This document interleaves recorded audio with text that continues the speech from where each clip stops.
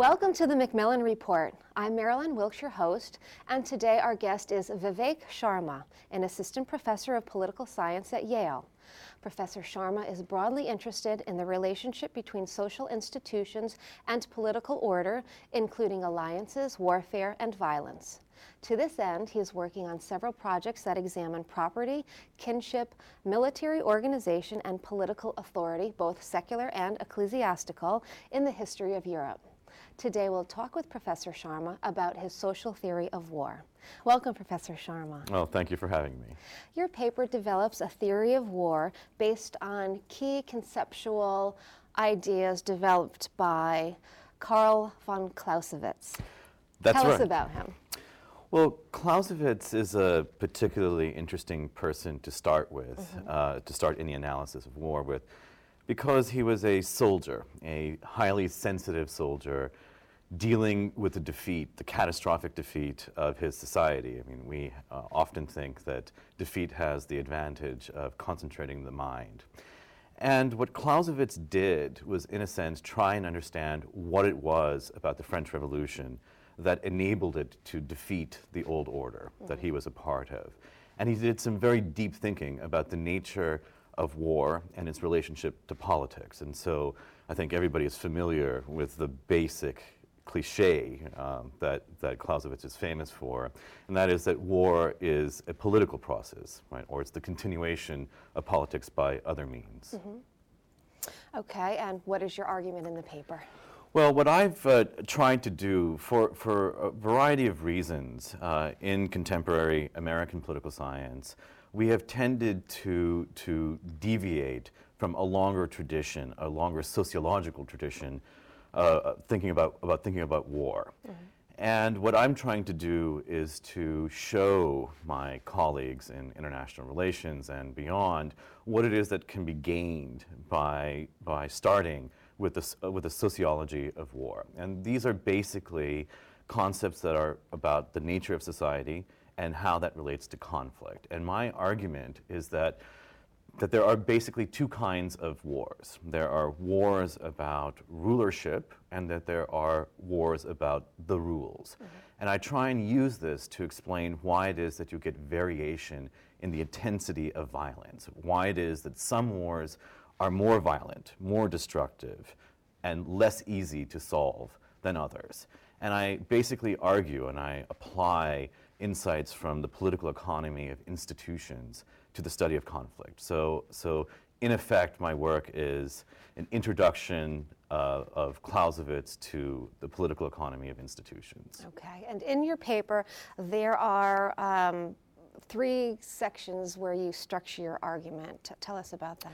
Yeah, I mean, unfortunately, Clausewitz, even though his most famous aphorism, war is the continuation of politics by other means, isn't well known, his work is actually not read by contemporary American political scientists. And so the first section is really to try and remind people what it is that he said and why he said it. And it's important to revisit not just the historical context, but the theoretical conclusions that he drew from it.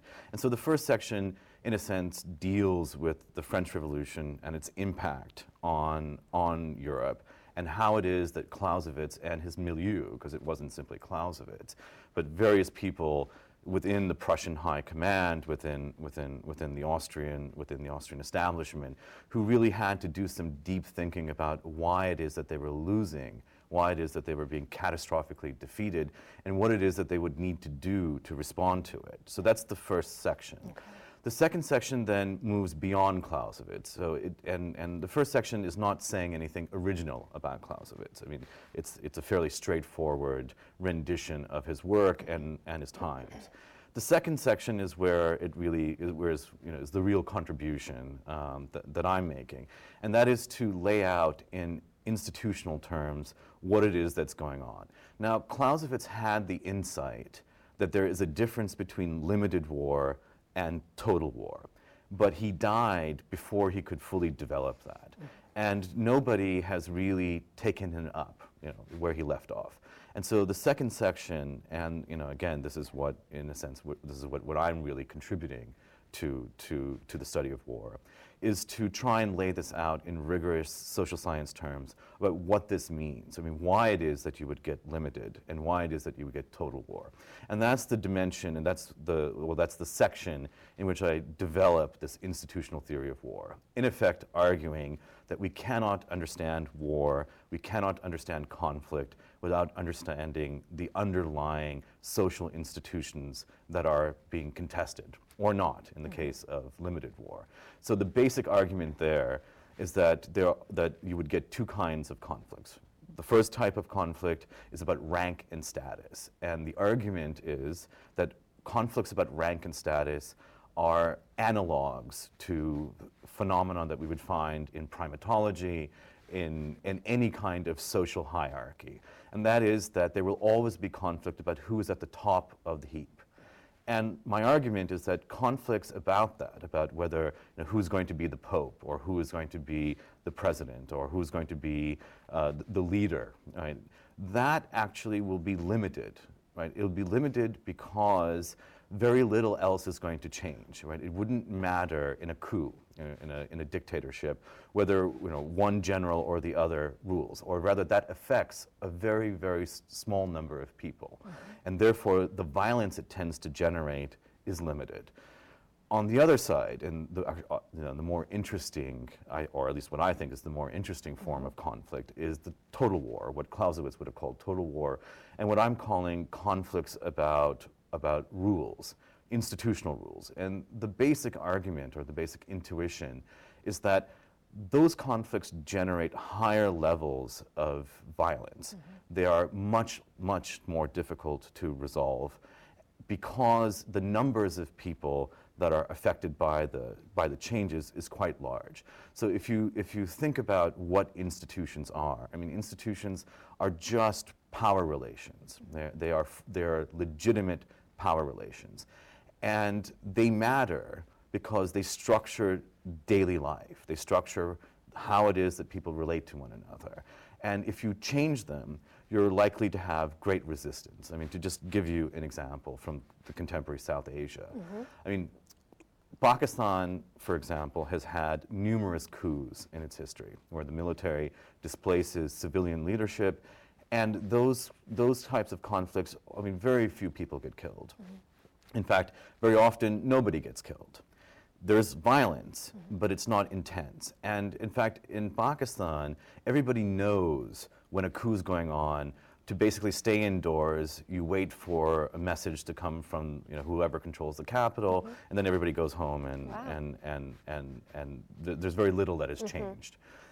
What's going on right now in Pakistan is actually much more dangerous and much more worrisome because it's not simply about who is going to be the president of Pakistan or who is going to be the chief of staff of the army.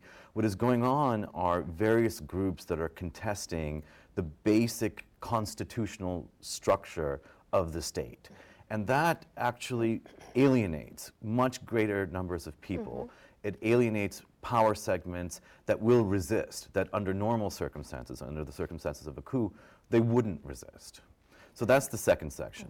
And then the third section is simply applying this to a range of social science literatures, as well as to debates like the clash of civilizations. And so the argument there is that the social science literatures on conflict have fundamentally missed some basic conceptual distinctions that need to be made in order to explain the sorts of things that we would like to explain. In effect, I'm saying that what we require is a much deeper understanding of the sociology of conflict in order to have the kinds of theories that we would like to have. So that would be the third section. Okay. And what is your implication for your social theory of war?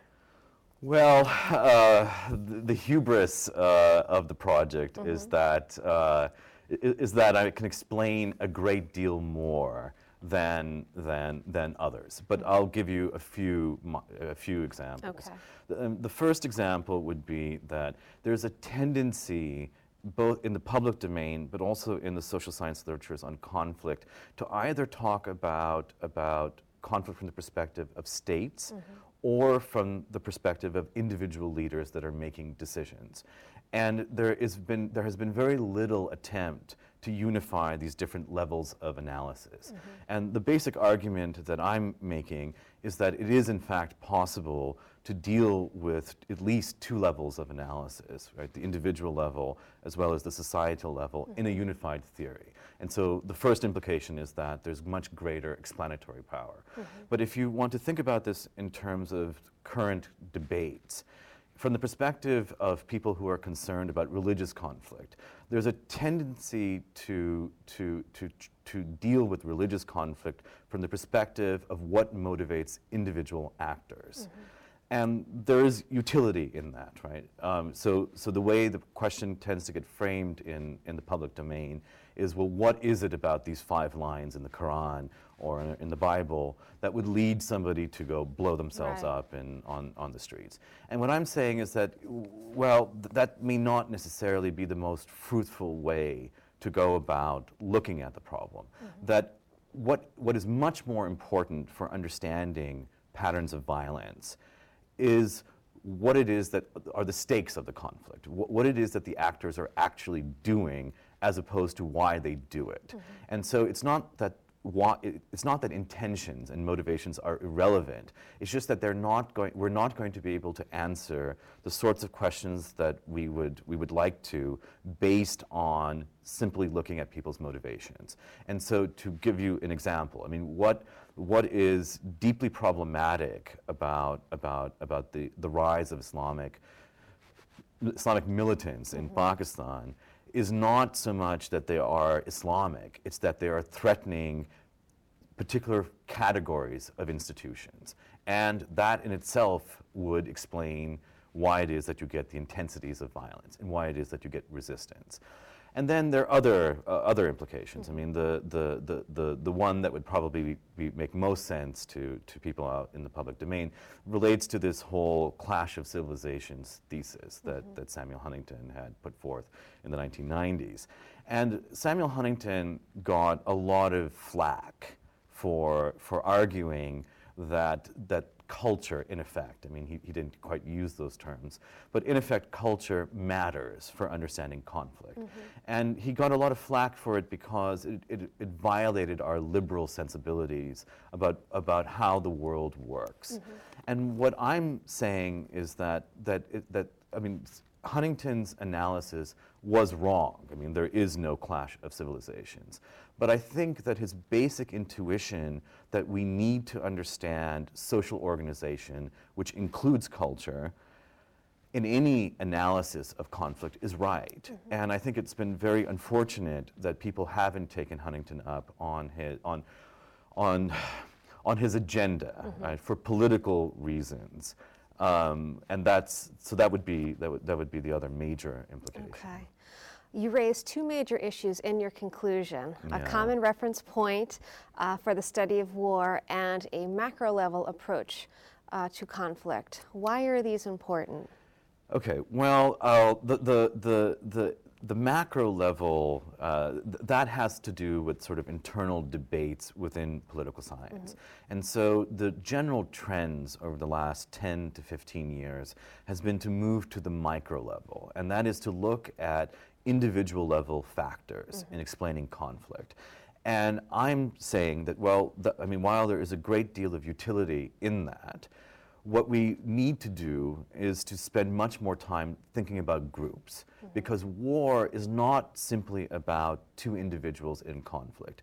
War is about groups, and we cannot hope to understand war as distinctive from fighting between 2 individuals unless we take the sociology of group behavior seriously.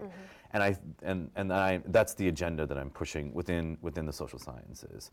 And in terms of a common framework, again, this relates to how it is that the social sciences have been dealing with conflict. There are a number of distinct research communities within the social sciences, within anthropology, within history, within political science, and to a lesser extent within sociology. And these are all distinctive communities, distinctive research communities that are not talking to one another. And I think that we are, in effect, constantly reinventing the wheel in each of these sub-research communities without actually making progress. And of course, as a political scientist, I really do believe that we in political science have a great deal to learn from historians, from anthropologists, and from sociologists. And so I'm trying to demonstrate to my colleagues why it is that they should read history, why it is that they should read anthropology, why they should be aware of Weber and Marx and Durkheim from sociology. So if everyone in those different disciplines worked to get together, we might come up with more solutions to the problems we face. I certainly think we'll do a better job than we're doing now. Yeah.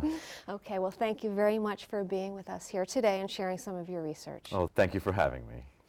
For more information about Professor Sharma and his work, please visit our website at yale.edu/Macmillan Report. Be sure to join us again for another episode of the Macmillan Report, made possible through funding from the Whitney and Betty Macmillan Center for International and Area Studies at Yale.